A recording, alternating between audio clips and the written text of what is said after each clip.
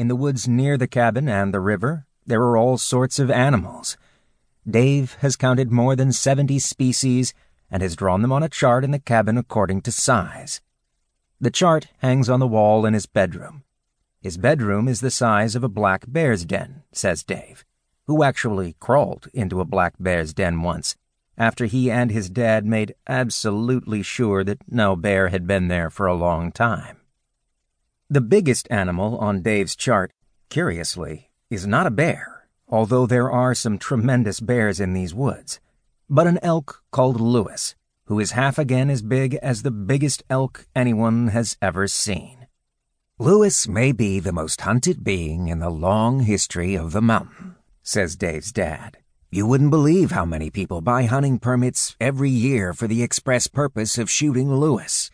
And every year someone claims they did so, and every spring, Lewis emerges again from the snowy wilderness of the woods, not at all dead, and looking slightly bigger, as if he'd spent the winter lifting weights in a cave somewhere. That is one mountainous elk, so to speak, says Dave's dad, who says personally he will never shoot Lewis, even if he had the chance, out of respect for Lewis's remarkable persistence and intelligence in avoiding people who would like nothing better than to shoot him. And Dave's dad also refuses to even touch a gun anymore for various reasons.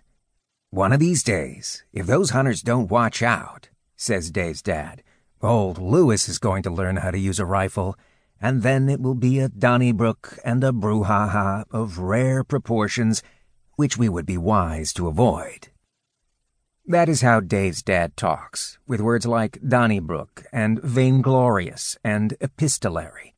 And he just expects you to know what he's talking about, says Dave, as if you too had read every book in the town library, and every book in the bookstore's lending library, and every book in the lost and found library at Timberline Lodge up the mountain where Dave's mom works in laundry services. You would think that my dad had gone to college, says Dave, but this is not so, as yet. He wanted to go to college, but a war intervened, says my dad, and his personal compass got bruised and battered and set toward a new star. That's how he explains it when people ask him about his past. He never says much about being in the war, except that not going to college allowed him the extraordinary gift and privilege of meeting and subsequently courting Mom.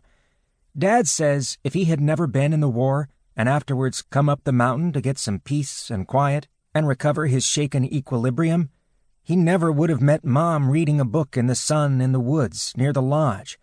And if he had not met Mom, he would not have the surpassing benediction of being allowed to be the dad not only of me, but my sister also. A clean sweep of the possible genders of children, says Dad.